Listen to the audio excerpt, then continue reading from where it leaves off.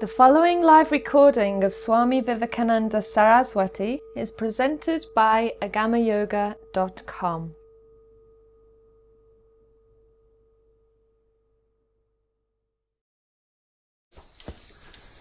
You know probably that in yoga people are bending the body, sitting in some positions like you have seen yesterday, and you will see that the trick of them is that you keep them for a long time. And we have seen at the same time that they are relegated to some form of gymnastics. Even in India, going and talking with different people who pretended to teach in asanas and so on, I was surprised because they would teach them with the eyes open, they would do them as gymnastics, they would do the asanas stretching very much and having pain, and just doing 1, 2, 3, 4, 5, so like something like this. And it sounded so very gymnastic, and they seemed to catch not at all the spirit of it. Moreover, for them asanas seemed to be more like an entertainment, it was not the real thing. When you did asanas, it's like you are relaxing after meditation, or it's like there's the serious practice, well, not the asanas themselves. Asana, somebody said, asanas are a gymnastic of the babas. The babas were meditating a lot. And then when after meditating 3 hours or 4 hours, your body would get very stiff. And then they invented all kind of stretching. This is how the asanas appeared. It's really like it's not the spirituality itself, it's a helper to spirituality. Because of this, this does not correspond to the yoga tradition. When you read the traditional text, you find them saying that if you do this asana, you can reach a perception of the past, the present, and the future. When you do this asana for this much time, you can reach a perception of other people's thoughts or whatever. This asana, when it is performed this and this long time, it can give, for example, a state of cosmic consciousness. Whoa! We are not talking here about entertainment or stretching or just healing. We are talking about the fact that the asanas generate exceptional states of mind. How is it possible? In the Western world I can expect that people took just the stretching part and they said, okay, it's good for our health and it's good for our fitness. But the funny thing is, it seems to be lost even in India. When you go to schools which teach Ashtanga yoga, Iyengar yoga, all kind of things, it's very much pumping it up, stretching, gymnastics, dynamic.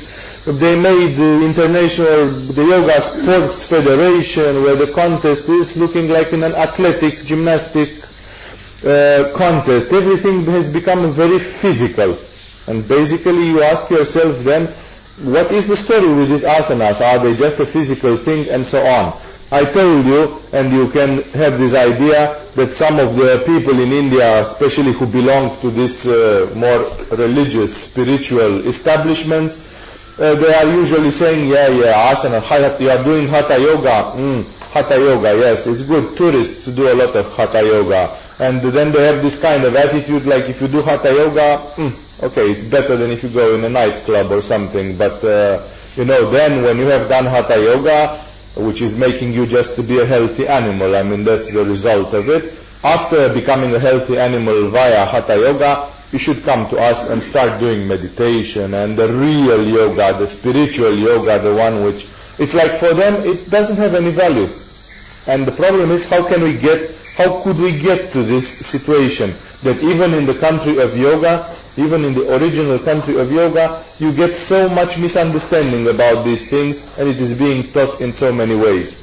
It is necessary to explain this, both because it shows some important trends in the spiritual life, and it's not only the spiritual life of India, this is something for the whole planet, and at the same time it explains where the confusion comes, because if not, some of you, especially when you are very green and when you are in the beginning of your yoga travels, in your yoga existential trip, you can get so easily confused. You are going around, somebody tells you something, the Indians have this style that they are very outgoing, they have a very self-confident way of saying, no, listen to here, you learned yoga from a Romanian guru, of course, but come here and we'll tell you how things are. And then you are like a ping pong ball, you are just going left and right, and it's kind of a great confusion. How could it happen? Because many people say, is it possible that everybody has forgotten, because now they don't speak about the concentration of the mind, now like where to put your mind, flows of energy, chakras. They don't speak about that this asana is for opening the heart, this asana is for this, so the purpose of it. How is it possible? I mean, either this thing is invented by my teacher or by me or by some people now, and it's made up and it does not exist in the tradition, or if it existed in the tradition, how is it possible that it was forgotten after all? To understand what is happening with spirituality generally and what has happened in the Indian spirituality that we reached here, I need to take you 5 or 10 minutes through a small detour in a problem which affects spirituality generally. That's why I do it. You will encounter this dilemma, this duality in the future days, because it appears in other fields of yoga, in other issues of yoga. It is the dilemma between what we call the Vedantic and the Tantric types of spirituality. In India, basically, spirituality has taken two main roads, the Vedantic and the Tantric one. Vedantic comes mostly from Vedanta, which is a representative of it. We could say it's a dialogue, even an opposition of sorts between Vedanta and Tantra. So Vedanta, let's write them both and then I don't need to stand up. Then I'll tell you what is the story here. The Vedantic tradition of India, taking over some older ascetic traditions, it is even related a bit with the Buddhism. It tells us, it starts philosophically at the highest level of a very strange statement. It says that this world is Maya, and Maya in Sanskrit means a dream, a magic dream, a phantasmagoria. It's like a soap bubble. So basically this world is not having a real existence, it's having an illusory existence. Here is your supreme self, your real self, the only thing which is real, and in front of your eyes there is like a magic dream. So basically you are hypnotized, you think that you are here and doing this, and then, but actually you are not. Your supreme self is the only one which exists. All this is a lie, and this lie is confusing you. Bananas, yeah, bananas. Nightclub, yes, let's go to, this. It's like I'm attracted by all this phantasmagoria, and because of this I'm actually wasting my time. Instead of sitting and looking at myself and becoming what I could become, I'm all the time wasting my time with food, sex, entertainment, everything. I'm just pulled all over, and this is basically a lie.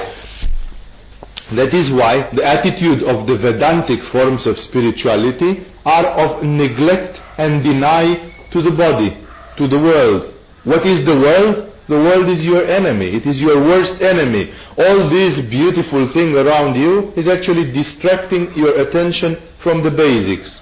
And therefore, the attitude is be very firm, deny the world. The body is the symbol of the world. I told you yesterday, right, that the body is a symbol of the universe.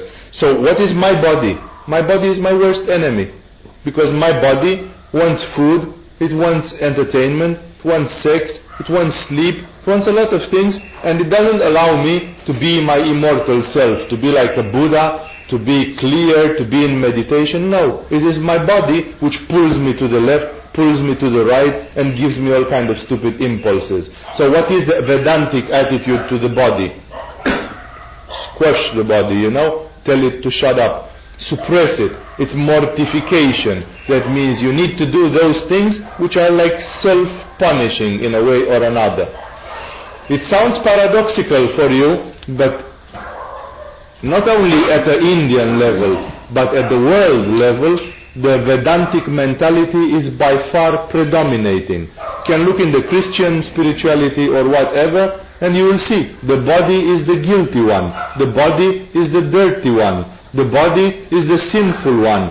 You are holy if you fast, if you refrain from sex, if you don't have money, if you do this, then you are holy. If you give to the body, you would never imagine, even in Western spirituality, as well as in classical Buddhism and in all the others, that somebody who eats as much as he wants, who dances as much as he wants, who laughs as much as he wants, who is indulging in relationships and lovemaking as much as he wants, and that person can be a holy person. No.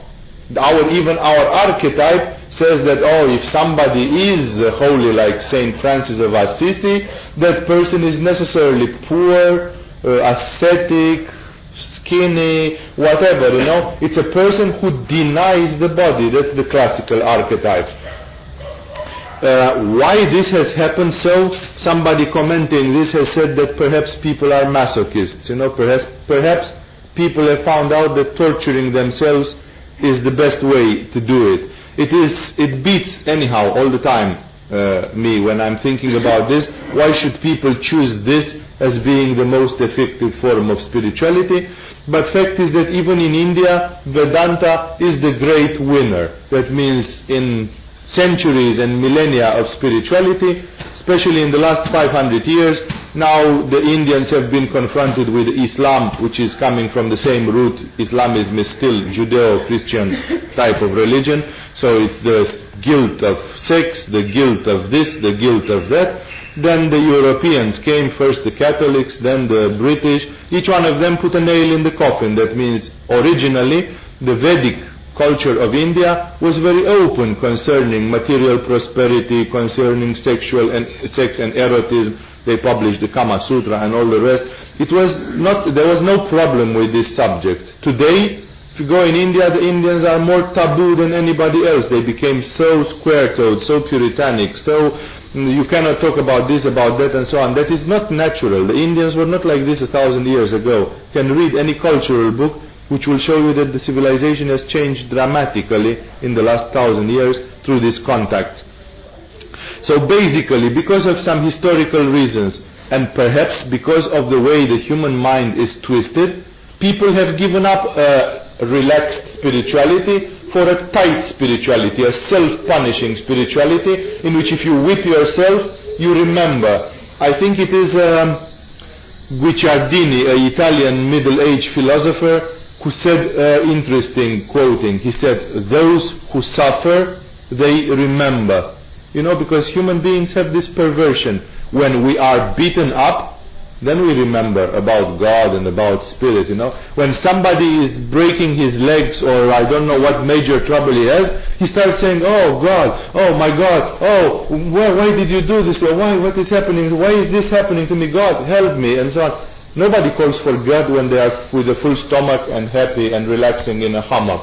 When you are happy, you don't call for God. Happiness you want to keep for yourself.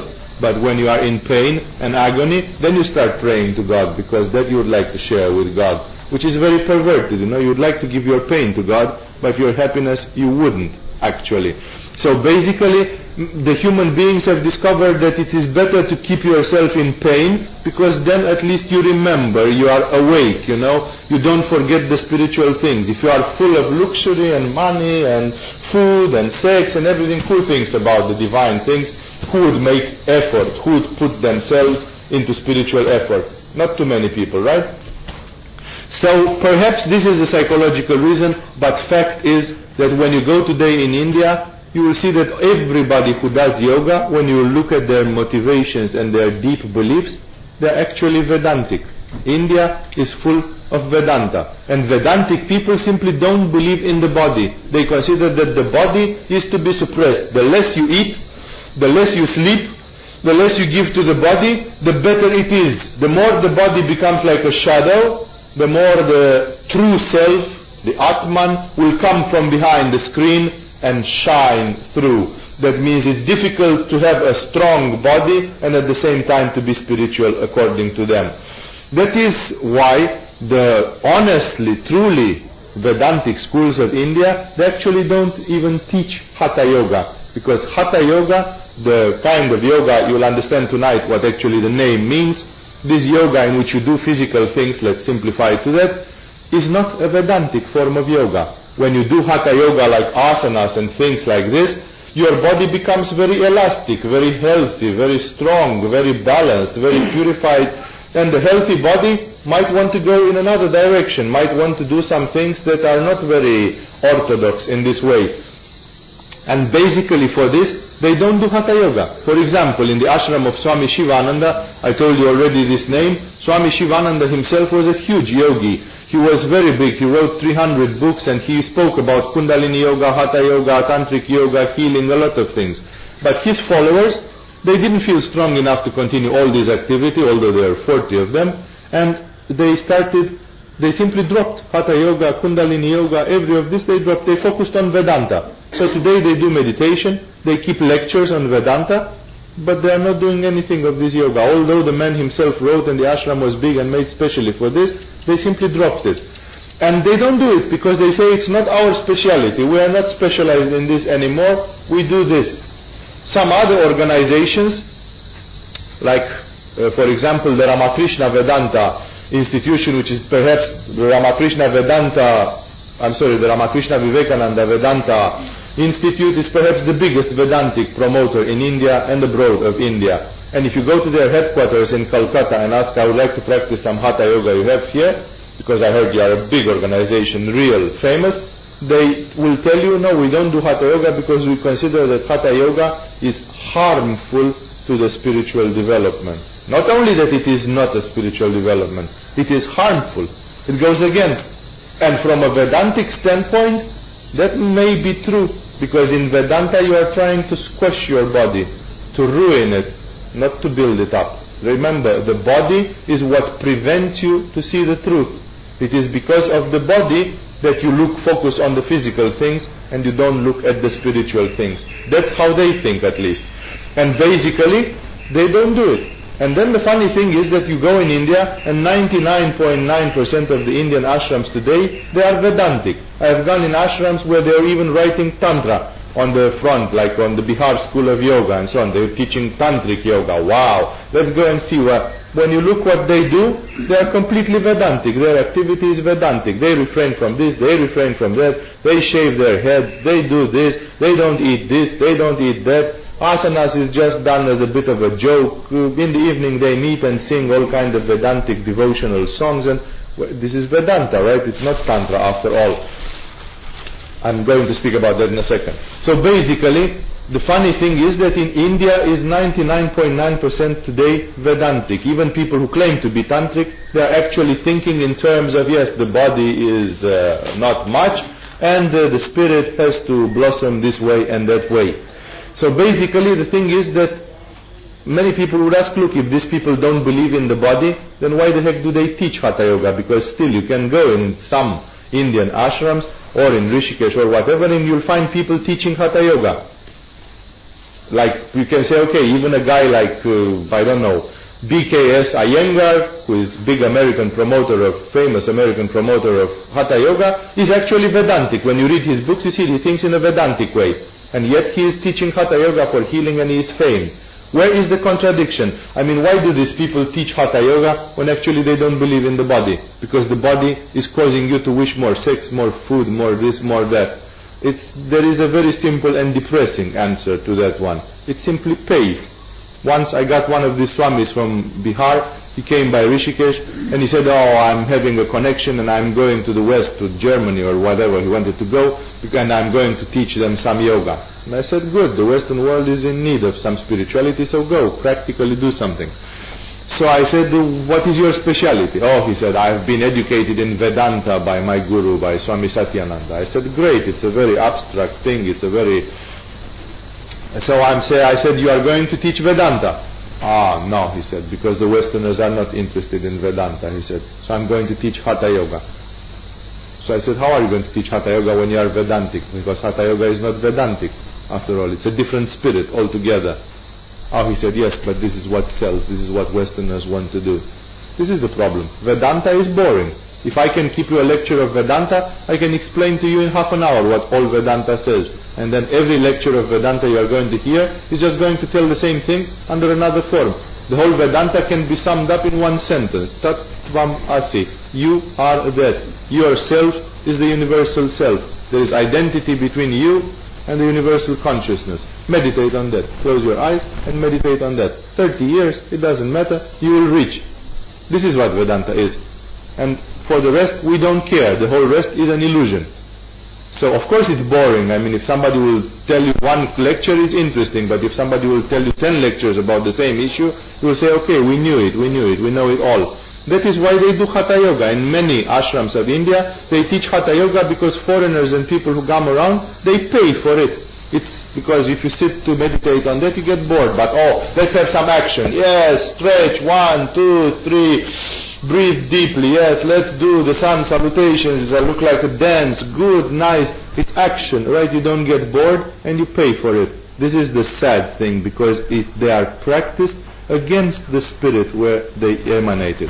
Hatha Yoga, Kundalini Yoga, Laya Yoga, all these forms of yoga which work with energy, with chakras, with the body, they are none of them coming from Vedanta. They are all of them tantric forms of yoga, and they work on a different principle. And because of this, you find this confusion, because people basically are Vedantic. They simply removed all these things and they are teaching them very much as a simplified gymnastics. The Tantric philosophy of India, and I don't have time this morning to tell too many things about Tantra. Tantra is a very difficult name, and it is even controversial. Most people believe that Tantra is something related with sex and smut of sorts, and it has a bad reputation even in India, where people, besides associating it with sex, they associate it with black magic, with all kind of abomination, like eating the wrong things, doing all kind of stuff.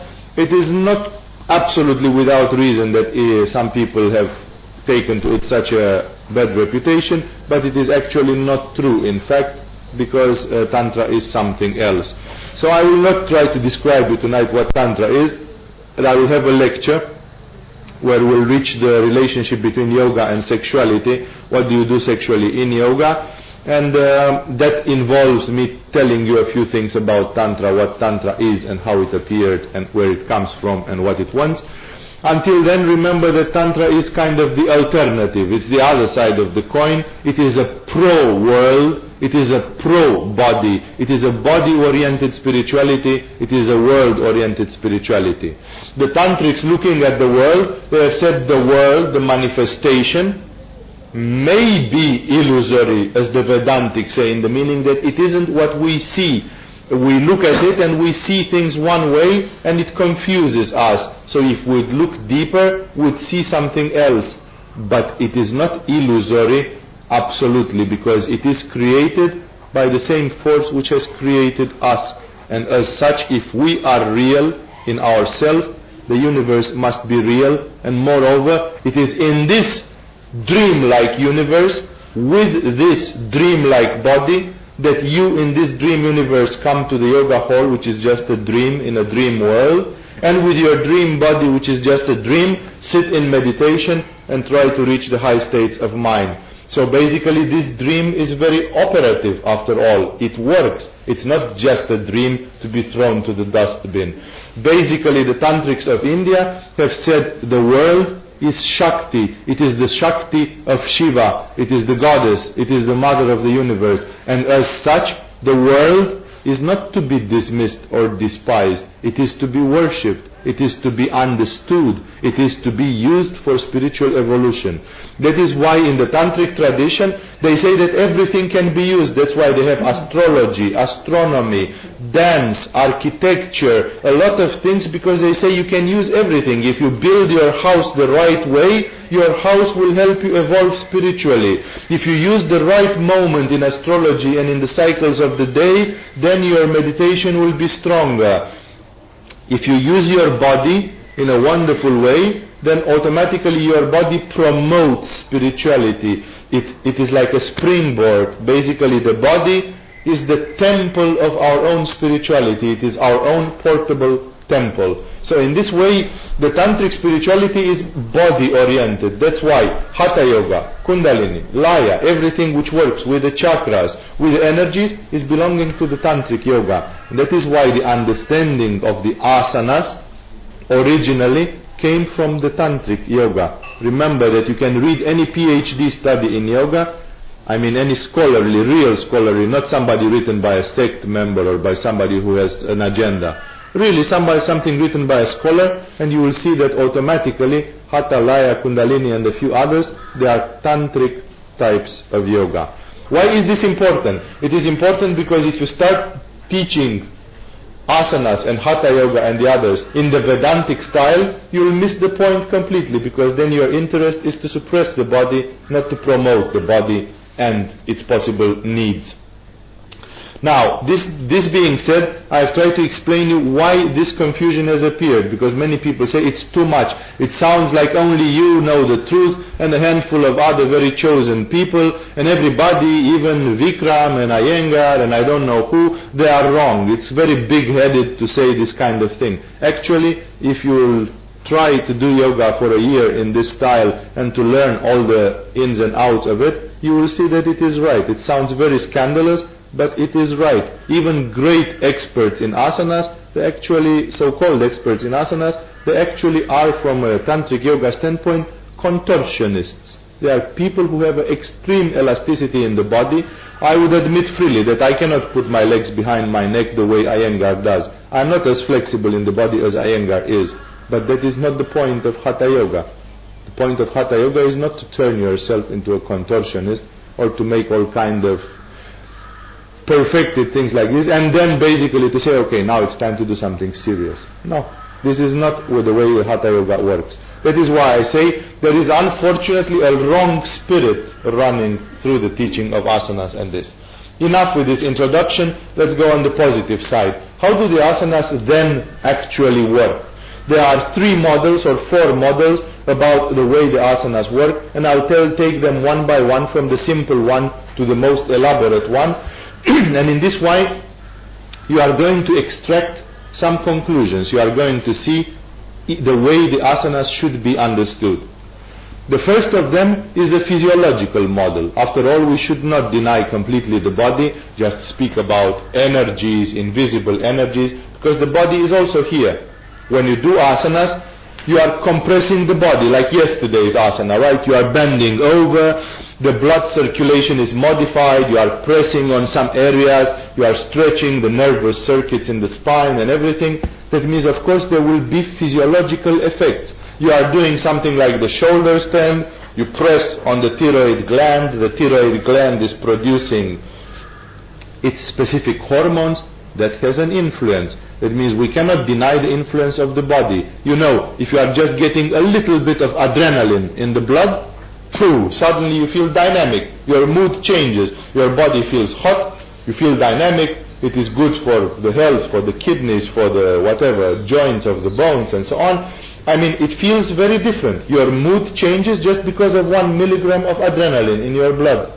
And therefore it shows that a lot of our emotion is actually chemically generated by some hormones, endorphins, whatever, produced in the body. And as such, therefore in the asanas, you produce such things. When you do asanas, automatically the energy goes in some parts of the body, it irrigates some plexuses, it gets the glands to produce some hormones and so on. So basically you can change that, and it would change the mood, and it would change the health and everything. That is why remember that it is worth knowing a little bit about the human body, like you should know how is the blood circulation, where is your liver located, where is this and that in yoga, because you'll always understand, okay, I can put more blood here, I can stretch my nerves, I can determine more electricity in this area, whatever. For this reason, there is only one thing I would like then to say. If I'm saying that an asana, like when you stand on your shoulders, leg up, we'll do it next week, you compress the thyroid gland and you get the thyroid gland to produce a lot of things, you should remember that that will not happen in 10 seconds. If you do asanas for 10 seconds, you'll never get that effect, because the glands take a few minutes to react. And that is why the first thing which results from this, and which will be confirmed afterwards, is that you always have to do the asanas longer time. This Americanized style in which you do the asanas quickly, you know, quick enlightenment, fast food, fast sex, fast yoga also, right? Quickly, we don't have time, we're busy. 1, 2, 3, 4, good, what else? 1, 2, this is This is not yoga. This is a rush which is completely irrational in yoga, which doesn't give the traditional result. It's not about stretching. We need to go deeper than that. The second argument which is given by people is the fact that yoga presents the human body as a network of energy, exactly like in acupuncture, that there are meridians, nadis, channels everywhere. For example, in the arm, there are no less than 5 different channels which end each one in each finger. So basically, if these are like electric circuits, like electric wires, and some of them come from the leg, from the head, whatever, then for example, the yogis say it's not the same thing if you put the fingers like this, or if you put the fingers like this. Because it's like in electricity. If you strap 2 wires together, you create one circuit or another. So basically in yoga, by doing different things, such as I'm taking this leg, putting it here, then I'm closing a circuit. My energy is forced to run in some ways when I'm closing those circuits. So the yogis simply noticed that by assuming certain positions of the body, they can force the energy of the body to run according to some lines, and therefore it focuses in certain parts of the body. That's why if you stay in a certain position, you notice that automatically the energy of the body goes more in the head, or more in the chest, or more in the pelvic area, or whatever. So in this way, there is an energy circuit theory of the body. This says that the asanas should be done also very accurately. For a person who just aims stretching, if I'm doing this asana like this, or if I'm doing this asana like this, it will be the same, right? Because I'm stretching the back.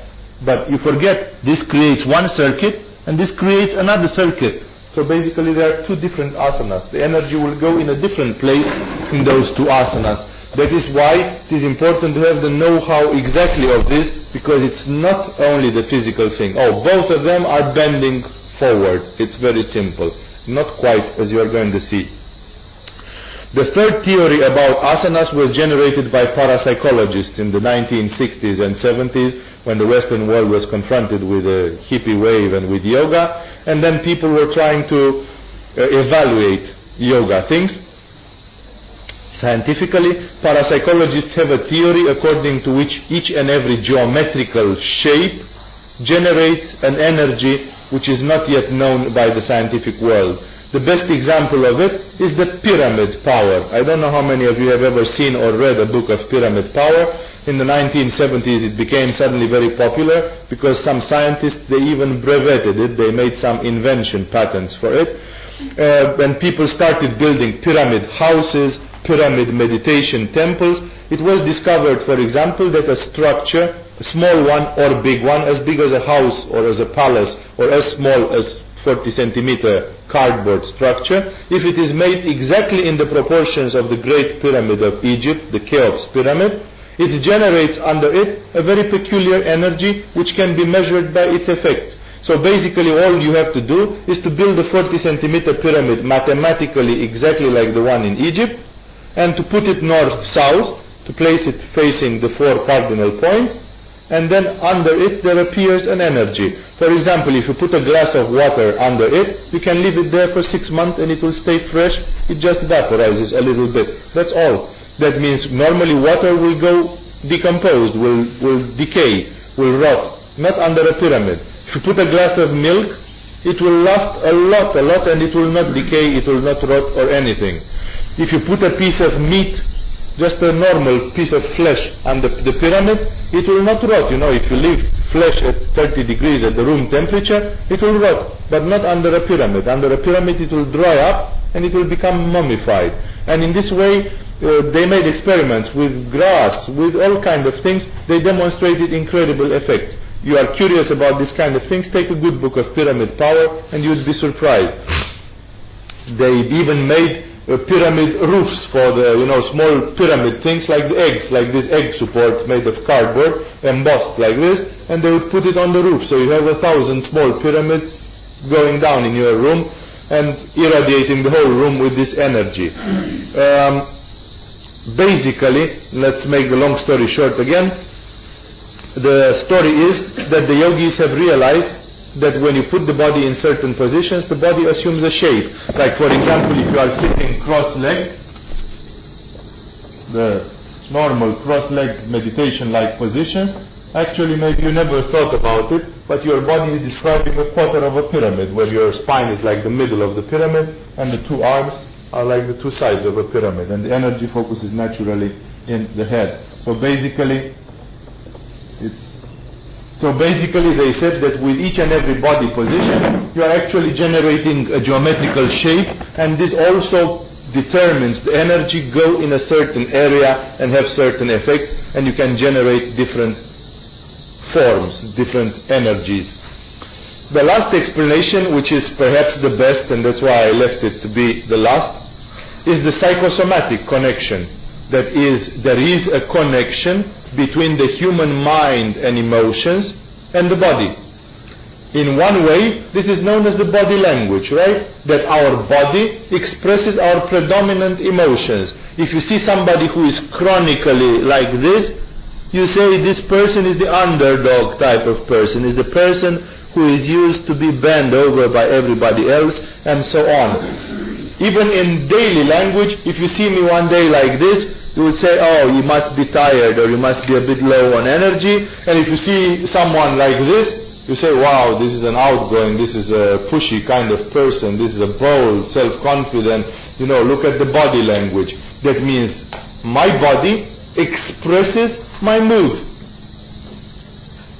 But then the psychologists have noticed a very interesting thing, that not only that the mood influences the body, but that the body influences the mood in a feedback thing.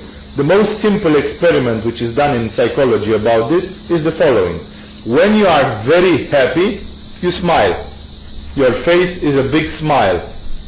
Let's try the opposite experiment. One day when you are sad or down or angry or whatever, go in front of a mirror and start smiling. By force. Force yourself to smile. Your biggest smile that you can.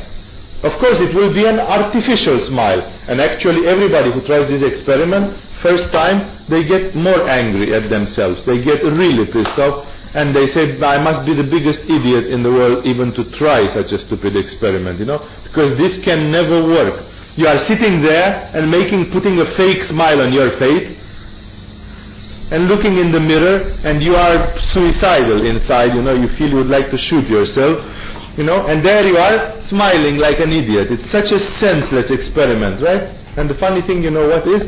That after 5-6 minutes approximately, you start feeling happy. Because the brain is just a stupid machine after all. It can't make the difference. If you give it the right nervous signal, it will get through. It takes a while. And then the brain says, oh, I'm happy. Oh, I feel very good. I have the signal. The muscles of the face show happiness. Right. It actually happens. You can try it anytime. You can make yourself feel really happy and good just by smiling to yourself in a mirror for 8 minutes. It's so very simple. This is the paradoxical thing of it. And that is why the yogis have immediately realized, whoa, if you can change your mind with a smile, it means you can change it with the position of the body. That means, doesn't it mean that if you stay like this, you will make yourself more depressed? Then wouldn't it be better that from time to time you control and say, whoa. Because if you stay like this 8 minutes, by analogy so to say, you can change your mood. That means every position will generate a state of mind which corresponds to it. And now there is the big question. If this one is corresponding to depression and despondency, and this one is corresponding to arrogance and self-confidence, then what does this one correspond to? This is exactly what it is. Yoga is a body language. It is simply a set of positions which each one of them is associated with a specific emotion and state of mind. And if you stay in it long enough, remember, if you smile to yourself 30 seconds, you will still be very upset and irritated, because 30 seconds is not enough. But if you smile to yourself 6 minutes, you will get there. You will feel the happiness. It's the same with the asanas. If you do this for 15 seconds, you will not get the point. But if you do it for 5 minutes, you will see it. It will appear. It's just a matter of time. Your nervous system needs some time to get into that mood. Basically, all the yogic asanas are exactly this. They are a studied thing. The rishis and the great siddhas of yore, they have studied exactly this. They have studied what kind of mood happens in which kind of position.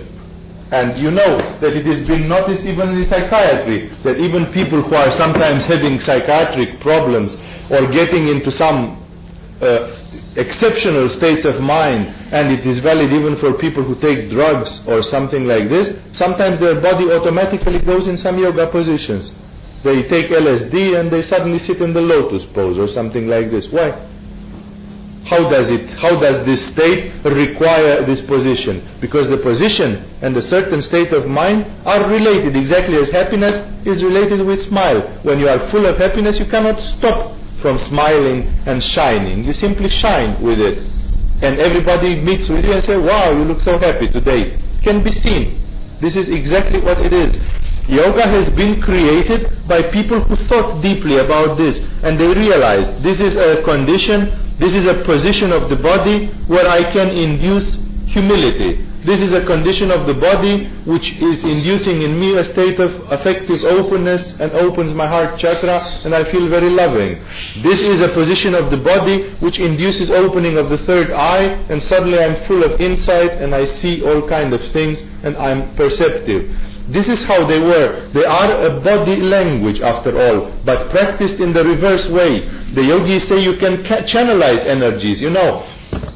It is elementary. The body language is elementary, right? Everybody who is doing selling, for example, these people who are doing pyramid selling structures like Herbalife and Forever Living with aloe vera, they even have courses of NLP and so on, where they teach people who sell, who come to your door and bug you, don't you want some Herbalife or whatever, they teach them how to move their voice and body to sell more successfully, because the body language is a matter of success or not. Everybody who is a pedagogist, who is learning to teach, to become a teacher, every teacher knows that with kids in school, you have to have a certain body language. You'll never see a teacher, a good teacher, coming to the kids, a bunch of naughty kids in a class, and you come with your shoulders down and totally depressed, and because this morning your girlfriend has left you or something broke, whatever, and you come, the kids will eat you up. Every good teacher, whatever problem he has at home, when he comes to the door of the yoga class,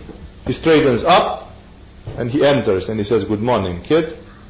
Because this is what the kids expect to see. They need to feel the authority. They need to feel that that person is knowledgeable, that they receive from. If that person comes and says, oh kids, I'm just a man like everybody else. Today I'm so down, I'm having an emotional problem. What would the kids do? They'll eat him up. This is exactly the thing. So the position of the body transmits an energy. I could give you a lot of examples, but I hope you got the point here. If not, you'll ask more. And that is exactly what they do in Indian dance. In Indian dance, which is a traditional dance for a spiritual purpose, they discover that all these mudras and all these positions of the body, they're actually like transmitting an emotion. They transmit an idea. And basically the women and the men, more women than men, who learn to make this Indian dance thing, they practice this kind of things years, many years. They practice them one by one until they can do it quickly, and it's like a flashing pam, pam, pam, pam. It's like a slideshow, Every position is pam, pam, pam, giving a new idea, a new emotion. And that's why that dance is so fascinating. It is so hypnotic after all. And it is the same. Yoga is the same. When you do yoga, it's like dancing. Every position of yoga is just like a position in which as soon as you get, there starts coming a certain energy through you, and you enter in a certain state of mind, and you emanate that energy. That is the way you have to think about the yoga positions, that you do them as a kind of a dance. Each one of them is an expression of states of mind. That is very important for each and every one of them. Each one of them channels a certain energy. You cannot do this asana, I don't know which, for 5 minutes and at the same time be on Svadhisthana. No, if that asana is on Manipura, when you do it willy-nilly, you become fiery. You are full of fire. Because that asana, it says that in this position you cannot be in another way. You will see in a quoting which you have in the papers of today that that's exactly what Gurdjieff said. Gurdjieff said you will see that certain thoughts can simply not appear in certain positions of the body. Even if you want to think a thought of this, it feels like unnatural and your mind will refuse it. That means in certain positions you can think only certain thoughts. And that is why this is exactly what it is. That means with the position of the body, I can create conditions of the spirit. One day I'm stressed up, I am very much on Manipura, and now I'm coming home, my girlfriend is waiting for me at home, and I would like to be in the heart. But I'm stressed up and nervous. How can I get in the heart like this? It's very simple. I can get in the heart like this by assuming the position of opening the heart. I'm telling, look, darling, don't tell to me anything. Give me 10 minutes because I'm really stressed up and I'm on Manipura, and this discussion will go the wrong place if we start talking in this state of mind. So I'm going in the dormitory, practicing my cobra pose or whatever. I'm coming out with Anahata open and I'm saying, okay, now we can talk, now we can have a nice discussion because now my heart is in the right place. I can change my mood just like this, even if I don't know how to do it with the mind. I can do it with the help of my body. If I'm lacking courage, I can create courage. There is a position which gives me courage. It's so very simple. So in this way, I can modify things for daily life, and of course I can do those yoga positions which are also creating higher and higher states of mind. So actually I do a position and afterwards I feel very lucid, I feel very elevated, I feel very peaceful, I feel very centered. It's very wonderful. It's like I have done meditation, because actually asanas are a form of meditation. They are a meditation by keeping your body in a supporting position. So you get that thing. Now one last issue before I finish. You have some beautiful ideas in the text of today. It's where Gurdjieff, it's a quoting from Gurdjieff, a great Western initiate from the 20th century, who says that to each and every attitude there corresponds an aptitude. Each and every position of the body is actually generating a mental capacity. So you should know the connection between them and support yourself. If you cannot be effective, take 10 minutes, sit in the position of affectivity, and you will feel effective. It is so very simple to change your mood and to save the day, actually. One last thing. One British pupil long time ago in Rishikesh, he asked me, how long are we going to be dependent of this asana factor? That means it's a dependency, right? I cannot be affectionate unless I do my asana for opening the heart chakra. I need to go to a job interview and I feel very stressed up, and then I need some courage, and I'm saying, oh wait, I need to go to the toilet to do my courage asana for 5 minutes, and then I will come out of the toilet full of courage, and so on. Is it the only way to do it? Actually the asanas are only crouches for reaching a certain level. That means if I am doing the asana of courage today, I feel it. Then I'm doing it tomorrow. I feel it. And if I do this 1,000 times for the next 3 years, every day I'm doing this, then I'm simply getting very used with this emotion. I know what it is and how it feels. And if after 3 years I suddenly want it, I don't need to do the asana anymore, because I did it every day and I'm loaded with this energy. I just close my eyes and say, how was it yesterday when I did this thing? I simply recall. The mood is there. Manipura chakra is activated just by a simple recall, because I did it. That is why the asanas are an instrument of learning. The asanas are not forever. You are not supposed to be dependent forever on the asanas. The asanas teach you a skill. You can learn to love if you do the right asana. But after you have done it for 5 years, you don't need the asana to love anymore. You can love without the support of the asana. It's like somebody learns to walk with the help of crouches, and then when he has learned to walk, he throws the crouches, and he says, now I can do it without. This is the thing. Yoga is eventually in the mind.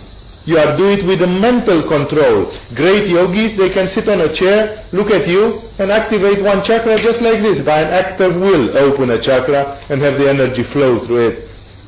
You don't need to do the Padahastasana to activate Muladhara chakra. You can do it on a chair, but that requires months and sometimes perhaps years of training, so you can learn how to do it with the mind. That is why, remember that for the yogis, yoga itself is not an object of worship. Yoga is just an instrument. Many people, they compared it, they say it's like a ladder. Exactly as you use a ladder to climb up in the attic of your house, but after you are in the attic of your house, you don't need the ladder. The ladder has become useless. So it's the same thing. If you did yoga until you reach that level, you don't need the yoga practice anymore. It's true that sometimes even yogis who are advanced, they still do practice some asanas. Why? Because they want still to purify the body, because you keep on eating stupid things and whatever, because they would like to keep it elastic and healthy, because they would like sometimes to correct some energetical pathways and so on. But it's not a necessity. Such a yogi doesn't say, I cannot open my third eye unless I'm doing the right asana. No, he can open his third eye like this, sitting on a chair and using a mantra, a color, a visualization, something which he knows. Basically, the asanas are teaching you a skill. Afterwards, you can use the ladder of yoga to give it to someone else and say, hey, you want to get up in the attic where I am? This is the ladder which I have used. If you use it, you will also come up here the same way. It worked for me, it will work for you. It's an instrument. So remember, that is why after we do yoga asanas, and that is a very important practical thing which is also lost, after we do yoga asanas, we stop for a half of a minute or a minute and we look upon the effects. If you do one asana and then immediately say, okay, I did this, what comes next? This one.